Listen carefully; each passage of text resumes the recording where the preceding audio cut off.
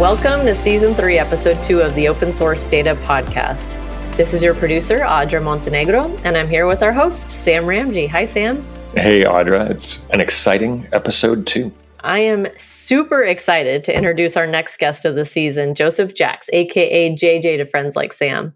He's the founder and general partner of OSS Capital, previously was an entrepreneur in residence at Quantum Corporation in support of the Rook project, which was subsequently donated to the Cloud Native Computing Foundation. He also has been involved with the CNCF since the inception at the board level in various committees and as an advisor. Now run by the CNCF, JJ founded KubeCon, while also founding and building the first enterprise-focused commercial Kubernetes company, Kismatic. Over the next several years, JJ worked at Mesosphere and Stratius, Tibco Software, and Talend in various sales, engineering, product, and strategy capacities. JJ is also the founder of the Open Core Summit, the COSS Ecosystem Conference, and we'll get into what COSS stands for later. This event is a vendor-neutral community bringing together cloud providers, cost companies, analysts, investors, enterprises, and more.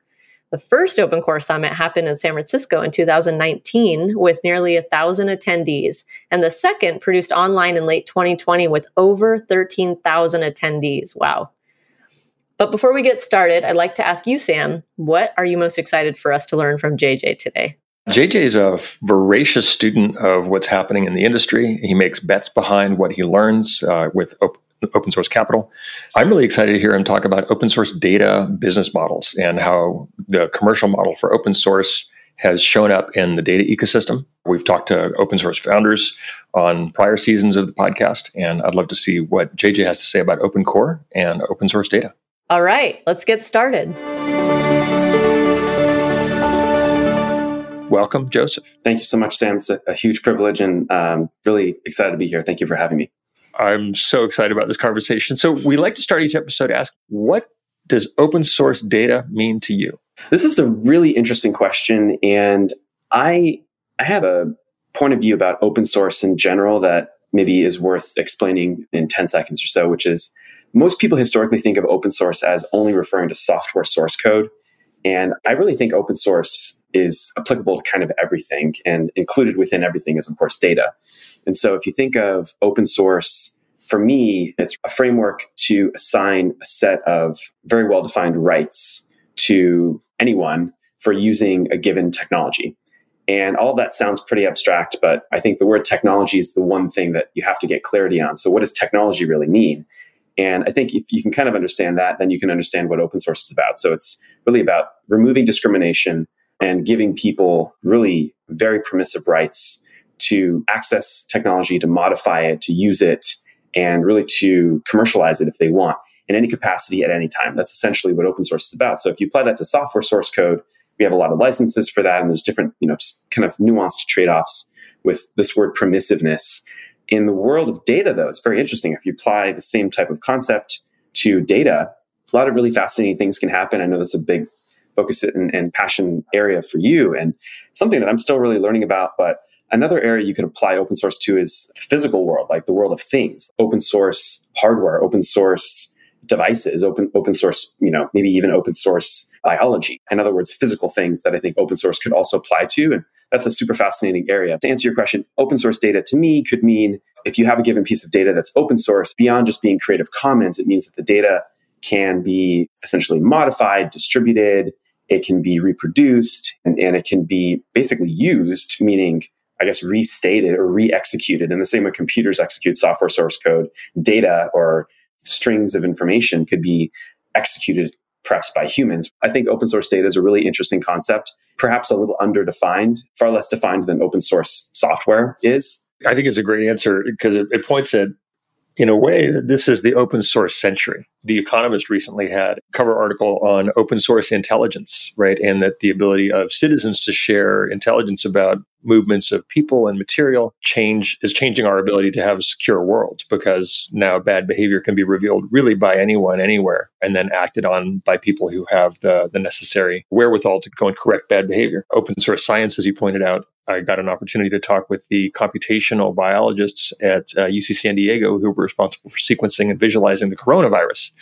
And the coronavirus was transmitted from China to U.S. laboratories digitally. No copies of the virus were moved, right? It was literally data that was passed between countries, and it was able to be reproduced and rebuilt within a couple of days just on that information, which helped, of course, sequence vaccines within 60 days after that. So the data about the world of things and our ability to share that openly and prevent it from being closed up again is a pretty fascinating field of conversation. So thank you for that. You have been focused on tech for a long time, and there's a lot of things you can do in tech. You have a polymathic ability to bring together many different areas of math, investing, technology. I always learn from you when we get a chance to hang out. How did you get into the tech industry, and what was it that made you want to be an investor in open source software? I never imagined being an investor in open source software at any point in my life. I think that sort of very serendipitously happened, and it's a huge privilege and very fortunate to be trusted with capital to invest in very high risk projects and startups in the domain that I care a lot about. But I was homeschooled. I didn't go through kind of a conventional elementary, high school, or graduate school path. I was entirely homeschooled from like the age of 2.5 to 16, and then I started working. So when I was going through that homeschooling experience, my parents gave me a lot of freedom to kind of explore things and wander. My older brother's a self-taught programmer, so a lot of his computer interests and programming passions from just growing up sprinkled onto me, I guess. And I got a lot of excitement about just kind of seeing how computers could do exactly what you tell them to do, most of the time, maybe exactly what you don't tell them to do in a lot of cases as well. But like, it's just something that I think I randomly developed an affinity for. And then most of my career was spent in sales and sales engineering and explaining technical products to potential customers, helping them adopt projects and technologies and purchase them. I eventually started to get drawn more towards the world of distributed systems and how computer networking works and how to run services and applications on computers. I started selling enterprise middleware software at an early open source company that you mentioned called Talend, which started in France in the mid-aughts and eventually went public. And that was a very formative experience.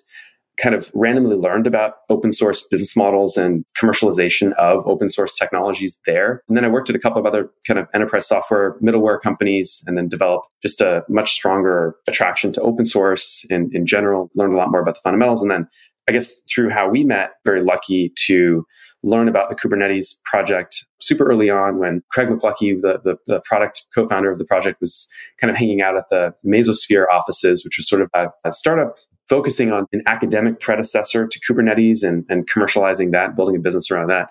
So I was just very, very lucky, I think, to learn about Kubernetes and then, helped in a very small way. I take de minimis credit for the huge movement that Kubernetes has become. I really just attached myself to that big wave early on. I got very lucky. Yeah, you were very early in that. And, Ben Heinemann at Mesosphere, he's just a tremendously kind and thoughtful person. Getting to hang out with him and Craig McLuckie is always a boon. And I remember I met you when you had co-founded Kismatic with Patrick Riley, and you were both just super enthusiastic and endlessly energetic about creating a place for the Kubernetes community to hang out, which is how KubeCon came about. This is kind of the untold story of the origin of KubeCon that I think almost nobody knows. Yeah, KubeCon was actually, believe it or not, Brian Kettleson and Eric St. Martin's idea, co-founders of GopherCon. And they wanted to do it, but they never had time to do it. And so they were like, hey, we don't have time to do this. Who can do it? And so it was like a conversation between me and Kelsey and Patrick and a handful of other people. And then KubeCon came out the end of that. And it was sort of an obvious idea. Like, this is a burgeoning, exciting community. There's no real place for people to get together and meet. So I got very fortunate with that. And to answer your question, I guess the journey of becoming an investor, starting a fund, was something that kind of necessarily had to happen. There's been a lot of venture capital attention paid to open source all the way back to, Red Hat raised venture capital before going public. And, we were talking about Larry Augustin earlier. VA Linux raised venture capital before going public. And there's like a lot of companies going from the mid 90s even to now. But what I've observed as a founder and looking at the open source ecosystem in the context of startups in the last 5 or 6 years is that like no one really connected the observation of like these companies are very different and they're super unique as compared to companies that are just fully proprietary. That was never connected to an investment thesis in an exclusive way. Like, there's been a lot of investment in a tangential kind of partial, like, these companies are cool. They have like interesting capital efficiency and they're like interesting for lead gen and marketing. But no one had ever attempted to like build a fund focused exclusively on investing in basically, open source companies or commercial open source companies, as we call them. So yeah, sort of stumbled into that as well. Thought it was something that had to exist. And we're a little more than 3 years into doing that. Started OSS Capital in late 2018. Got extremely lucky with just the incredible bull market in basically every possible area of growth and equities and technology in the last few years. It's been really humbling and awesome to have the opportunity to do that. So tell us a little bit about the thesis of open source software capital, right? OSS Capital has a particular distinction of what commercial open source software is. Take us for a ride through that for a few minutes, because you spent a lot of time really specifying it. You were early to define that, and the only fund that I'm aware of that focuses exclusively on companies that conform to this model. Yeah, the thesis really originated with blogging. So I started writing a lot, and the writing helped structure the definition and the scope of what could constitute a thesis. And you've actually enlightened me a lot about how this is really a way of framework of thinking about a lexicon and introducing language and that sort of thing. And I actually never really, perhaps because I'm so uneducated and I have so many knowledge gaps in my head, I never really connected the dots on that. But it was really blogging and kind of saying, let's just string together a set of words that really describe what's happening. And then if there's so many words that you have to use to describe something unique and different, you have to give that thing a name. That's the entire point of language, right? We use language to describe different things. Even though language is really imprecise and coarse and blurry, we come up with acronyms and pithy buzzwords and things because it makes it easier to communicate between people. So after blogging a lot for a couple of years, really tweeting about it and then blogging, and kind of did a blog series, and it was very clear that it's not just a type of company, but it's potentially like a category. If you look at the technology industry, we have SaaS companies, and we have e-commerce companies, and we have biotech companies, and we have electric vehicle companies. And these classifications, in the limit, I think in some cases are meaningless, right? Because a lot of the companies are doing the same thing. They're producing a valuable product or service, and they're innovating, and they have to find product market fit and capital efficiency and stuff. But I think in a lot of cases, if you were to classify companies and say, well, let's just focus on that, what happens there is you're just given so much more focus to just go super deep and deeper than anyone else can, because it's just fundamentally more possible to dedicate deeper attention, deeper insights, deeper concentration of resources if you just focus on one particular area. And so that was really the blogging. So I guess to state the thesis, we think that there's two types of companies, two types of technology companies in the world, essentially.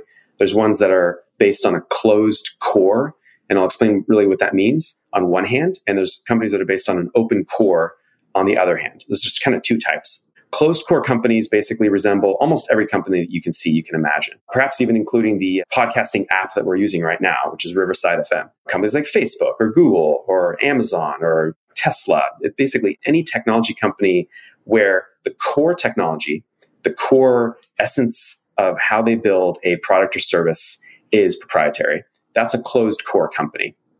On the other hand, open core companies are exactly the opposite. And there are very few of them relative to closed core companies. We think of it as a small niche, and maybe a few thousand of these companies in existence, maybe 5,000 in the most extreme kind of research project you could run. But open core companies are the opposite. They have an open source, and that means something specific, core technology that serves as the basis for everything else that they do. And it could be a single open source core, or it could be 2 or 3. But that distinction is actually really important. It took me a long time. It took me many years to actually realize that distinction was possible as a way of kind of delineating a type of company from another type of company, like one type from another type. For the first couple of years of proposing or asserting this thesis, the vast majority of feedback I got was, this is meaningless. This makes no sense. Like open core, every company is open core, right? Because doesn't every company use Linux? Doesn't every company use open source programming languages and so on? And this is actually a really smart kind of way of looking at the fundamentals. But what I was actually trying to point out was, no, it's more of an existential definition, which means if you have a specific technology that literally serves as the basis for the existence, the coexistence of the company, and those are almost two different entities, that's a different kind of company, right? It actually introduces a lot of variables and risk to the company that otherwise wouldn't exist. And from there, it actually categorically changes the sort of the species, if you want to use a metaphor, of the company. And so that distinction where you have a core open source technology that if you were to remove it from existence would consequently completely obviate the need for the company to exist. It's this really tight relationship, but those two things are separate entities. That's the sort of essence of the definition. And so from an investment fund standpoint, what that unlocks or provides basically is like a way to have like a razor sharp investment thesis kind of strategy. So we look at a very, very finite set of inputs into figuring out how to make investment decisions. It's like super clarifying for us to kind of think about how markets change or how markets evolve, because we have like a basis for thinking about the origination of something or a company or an idea. And it also changes diligence. Interesting. I was thinking about this the other day, like how venture capital does diligence in the context of commercial open source companies is very different than looking at completely proprietary technology. So anyways, that's the thesis in a nutshell. Yeah, the openness is fascinating because it almost reduces some elements of investing to science, right? As opposed to, trust me, here's my guesses and it's all opaque. You can say, how many downloads does it have? How many pull requests? How many comments has this attracted? It's fascinating. So what I'm hearing you say is that basically every company makes things and sells things. And an open source core company depends on open source both to make things and to sell things. So not just the R&D, but also the go-to-market. And if you broke that, you would no longer have the kind of leverage and scaling that we see HashiCorp has attained now a 52x multiple in their valuation, which is the same as Snowflake, roughly. So it tells you that Wall Street investors are exceptionally impressed by the durability, the growth of these companies, and the likelihood that they'll continue to grow based on the leverage that they see in that model. Obviously, Snowflake, the darling of closed source, pretty much the closed core example that you might pick, and then HashiCorp being a great example of open core. And both can work, but you probably can't cross the streams, as they might say in Ghostbusters. Yeah, you have to choose a path early on. And that's what you just said is something I have to clarify very regularly with people, because we have a certain degree of philosophical conviction about this thesis, but it is kind of completely independent of ideology or religion, right? Like we don't focus on this because we have some particular cult or religious conviction. The point of view is that these companies are different. And if you understand them as different and they have these qualitative, I think they have a lot of qualitative advantages in a lot of ways. Perhaps in some other ways, they have some disadvantages, but you have to just understand some trade-off. This approach is different and it can actually work at the same scale as fully proprietary technology companies. The other thing that the final kind of clarification would be, doesn't obviate the old approach. It doesn't say the fully proprietary approach just simply cannot work. That's far from what I'm proposing. And I think we're going to live in a world where both approaches continue to work very effectively for maybe even decades. But what's interesting is it's just a very different approach and you have to kind of understand the trade-offs. What have you seen in the last 5 years in terms of driving change and trends with commercial open source data companies? Data companies in particular, that's very interesting. I mean, I think what I've noticed just at a broad kind of level is there's far more appreciation for open source as a viable and acceptable and, attractive way to build a business, like from the very early stages, like investing in open source and creating some open source community or some technology, independent of data or not. Like that's just been like far more accepted in the investment world and the founder entrepreneurship world. Like it's a huge, huge movement. I think there's some spillover from the Web3, crypto, blockchain, pick the butt world as well, which by the way is grounded in almost the identical principles. It's a really interesting area and also dependent on open source, right? So the building blocks of Web3 are all open. Yeah. I mean, it's really just a new banner. It's a new way of describing many of the exact same concepts that go back to free software and open source, many decades ago. Decades before the Bitcoin paper was released, many of the principles and like a lot of the projects in the crypto ecosystem, and I think there's like a massive movement happening there. But in open source data in particular, I think that we've seen far more systematic investing and founding of companies at the data infrastructure level, whether it's OLAP, OLTP databases, in-memory databases, graph databases, analytical databases, all kinds of NewSQL, NoSQL database challengers. I think we're probably going to see 5 or 6 open source database companies go public in the next couple of years, whether it's companies like DataStax, Cockroach, Redis, like there's Neo4j. There's like a long list of these companies that are actually doing really well. They have very high growth businesses. And of course, Couchbase went public quite recently. There's almost a way to invert that question and say, is it possible to go public as a non-open source database company anymore?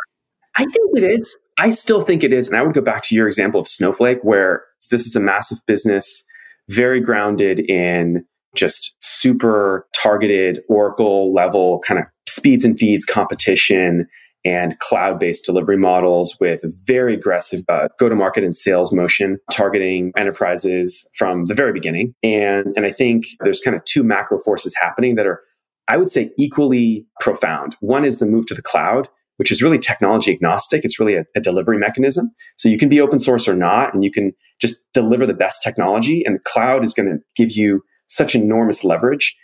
Then it's really open source. And you could say open source is as disruptive, perhaps more disruptive, because it just unlocks incredible levels of innovation that you really can't find anywhere else. And it also gives you capital efficiency in far more domains than just distribution as compared to proprietary technology.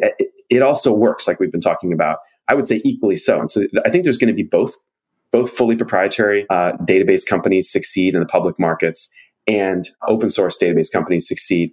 I'm very biased. I mean, if you really cornered me and you're like, hey, which ones are really going to win the biggest in the longest term? I think it's open source data. And I believe there's a lot of fundamental reasons for that, but we just have to see how the future plays out. Yeah, and the early returns from your fund show that your thesis is turning out pretty well, right? This idea of open source venture capital. We've been very fortunate. When you think about this at kind of the next level down, right? If you're doing this in a proprietary way, you have to go out of your way to do a lot of engineering to integrate with everything that your users might want. Whereas something that you learned at Talend, I think, is the magic of open source for integration and interoperability, right? You can get inside a technology. It's permissionless innovation. You can modify your own copy. You can update or contribute your ideas about how an API might be adapted to be able to support a particular query pattern, for example. So when you think about innovators and practitioners, right, their advantages from open source in their data infrastructure, there's a ton about automation. I'd love to hear you talk a bit about the interaction between open source systems, the automation opportunity, and what that means for you as an investor. Yeah, I think what my mind goes to when you say open source automation and investing is really how consumers care about the leverage that they get from technology. And this is more of like an abstract thing. I mean, we're still seeing so much more automation in business workflows and in the way people get their work done and the way tasks are executed. And frankly, even in the way we find products and services to go about our daily lives as humans, whether it's a restaurant or a dentist or looking up someone to fix your car when the car breaks down for some reason or whatever, like trying to connect all of the digital opportunities that give us leverage as humans to our daily lives, I think is dominated by proprietary services.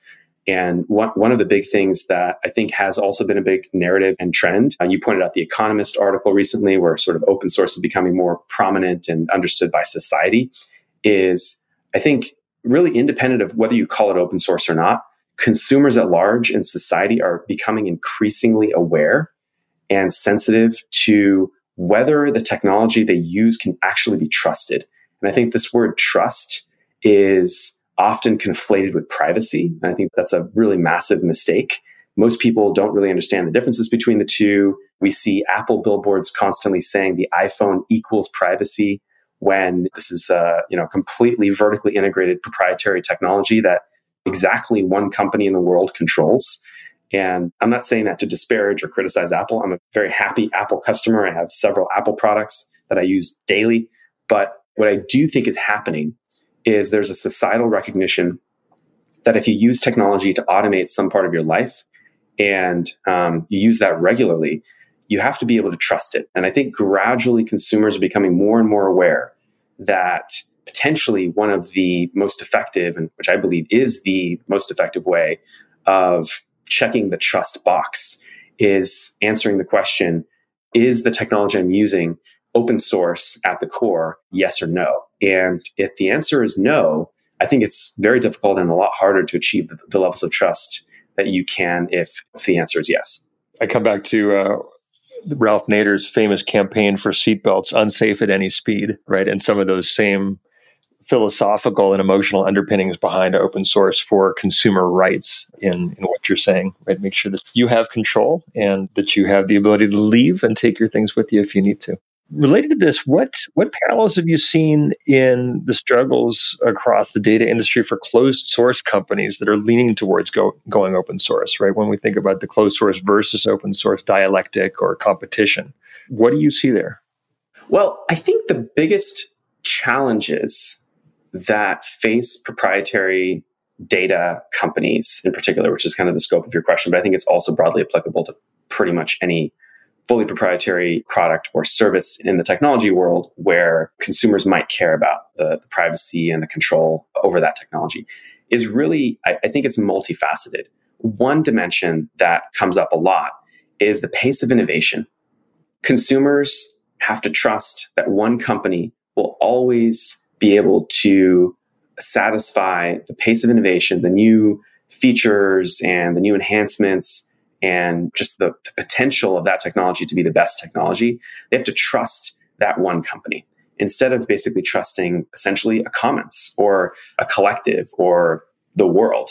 And if you really look at that fundamentally, like from first principles, you will always default to using technology where the input to making it better is disaggregated across the world. And the ways of doing that, I think, are very difficult and are still extremely hard to implement in the context of capitalism. And so that's like a much broader topic. But I think if you look at the most fundamental services we use every day, they were really created in a very collaborative way with a huge amount of input, sometimes created by a single inventor, but where they were shaped and improved by a large group of inputs. Could have been a single company, could have been a handful of people, but I think the open source aspect is really profound for just the pace of innovation. The other thing that I think is a challenge for proprietary data companies in particular is the consumers have to trust how their data is used. They have to trust how their data is stored. They have to trust how their data is repurposed and how it can be sold perhaps. And I think these questions require just degrees of trust that are only just now starting to become societally appreciated, where you see Senate hearings constantly, or you're seeing data breaches, or you're seeing misrepresentations and secret backdoor deals between trillion-dollar tech company CEOs. And I'm not trying to sort of say we can't trust the multinationals and the big tech companies. Obviously, I think our lives have become just immeasurably abundant because of the leverage we've gotten from companies like Microsoft and Apple and Google and Facebook. But what I do think are the primary challenges are grounded in how consumers, going back to what we were saying before, trust how the data that they produce is used, whether that is the only way monetization can occur. One open source data topic I think that might be really relevant over time is, instead of monetizing the data, how can you monetize the experience? Historically, the only way you could build an enormous business and monetize your technology was if you gave away the technology and then you just captured the data and monetized the data. It sounds very ironic, actually. I mean, Google, give away the technology, monetize the data. Facebook, give away the technology, monetize the data. What's actually super interesting with commercial open source companies is they're also giving away the technology. But instead of monetizing the data, they have to monetize the experience. They have to monetize the differentiated leverage that the technology can provide to the consumer, instead of having really only one option, which is you're harvesting huge amounts of data and then you have to monetize it. So I don't really have any religion about what the ultimate business model is going to be, or the evolution of business models. But I think the days of monetizing data, whether it's through advertising or through recommendation engines or just proprietary analytics and whatever machine learning things we can come up with that rely on huge amounts of data, I think that those days will eventually come to an end, and we'll have to find better business models that are more inclusive. Yeah, to your point, it's so much easier to build trust when you say, hey, if you want to stop using my software, that's fine. You can just stop paying me. You can fire me at any time if you're not happy with the experience that I'm charging you for. That's powerful. You've done a lot and you've seen a lot in terms of infrastructure applications of open source. we pretty much understand how operating systems, how databases, how open source networking works. Crossplane is another project and company that you've gotten involved in. So all of these really nerdy things that I love, right, that make the propeller on my propeller hat spin. These are well-trodden ground for open source, but you're seeing open source become more relevant in higher layers of the stack, I think, based on conversations we've had. So can you talk a bit about that? What are you seeing? What's novel there, and how is that starting to, grow up towards the consumer level? Yeah, I've been incredibly surprised and really almost shocked to see the rate of acceleration towards building and developing open source applications by founders, by the industry, and just by tinkerers and developers at large. I mean, I think if you look at the top 100 SaaS applications, invariably, and if you run a small research project, and we're doing some work here and publishing some data on this, but you'll find open source alternatives for pretty much every major proprietary SaaS application. I mean, I'm seeing tweets about this, and it's pretty amazing, like how not only are these applications getting built, but in a lot of cases, there's a huge amount of adoption and traction. I'll put a very selfish promotion out there for cal.com, which is like an open source Calendly. This is a calendar scheduling application. And, it's like really like an API for your calendar, for your life. And it's growing incredibly fast and has a huge amount of adoption. And there's applications out there that are open source alternatives to Shopify and to Airtable and to Notion. One of the biggest things is you see this huge new market created in proprietary SaaS. There's a massive amount of growth, but then invariably just a year or two after that, you see open source alternatives popping up where people really want control, like the same thing we've been talking about. They want control over the technology.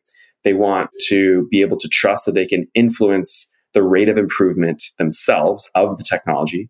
And they want permissiveness to have the flexibility to run that technology wherever they like, however they like, and perhaps even to commercialize it themselves if they want to. And so I think that's like a really fascinating movement. I don't really know how this is going to connect to the consumers and the end users really interacting with those applications, but I think it's just going to accelerate more appreciation of really non-technical, non-programmer end users for how exciting and how empowering it can be to use an application that you can actually have control over if you want it to. So yeah, I think that's the biggest change. Like you were saying, in the last 10, 20 years, most of the activity and innovation and movement and open source in the context of business and capitalism and markets has been infrastructure stuff, middleware, AI, databases, integration, and so forth. But we're really starting to now see it at the application layer, which is the largest, part of the software industry, where you have these 3-letter acronyms, whether it's a CRM or an ERP. We're headed in that direction. And we've had some starts and stops over the last 20 years with companies like Sugar CRM and others in the last 15, 20 years, where it was like felt that as though this could happen. But now I think we're really starting to see a second wave attempt of that. And it's going to be really interesting to see how the next 5, 10 years play out. It's fascinating, right? Open source applications for consumers are starting to show up in interesting ways, like with NoCodeDB, right? Challenging Airtable.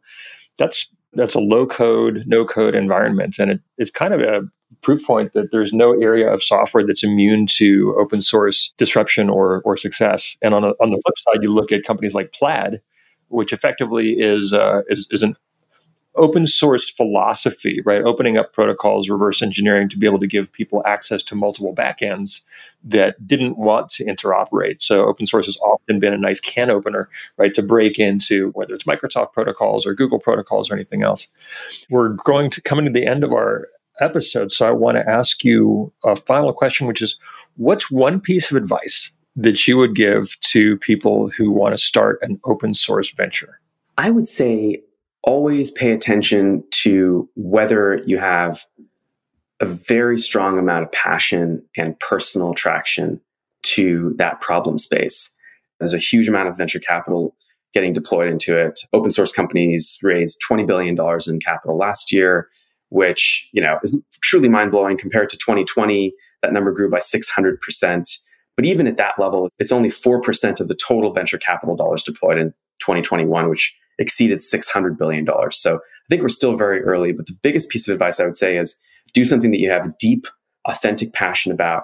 And the reason for that is, frankly, I think it's a lot harder to build an open source company and to build a business around an open source technology. Your demands and pressure for excellence really are just extrapolated out by orders of magnitude potentially in a lot of cases, because you have this high level of transparency. And so you have to be ready for that, just have a deep amount of passion and authenticity, and really know that's the case, because building any kind of startup is just extremely hard. And you don't want to go into something with a contrived kind of approach. That's awesome advice.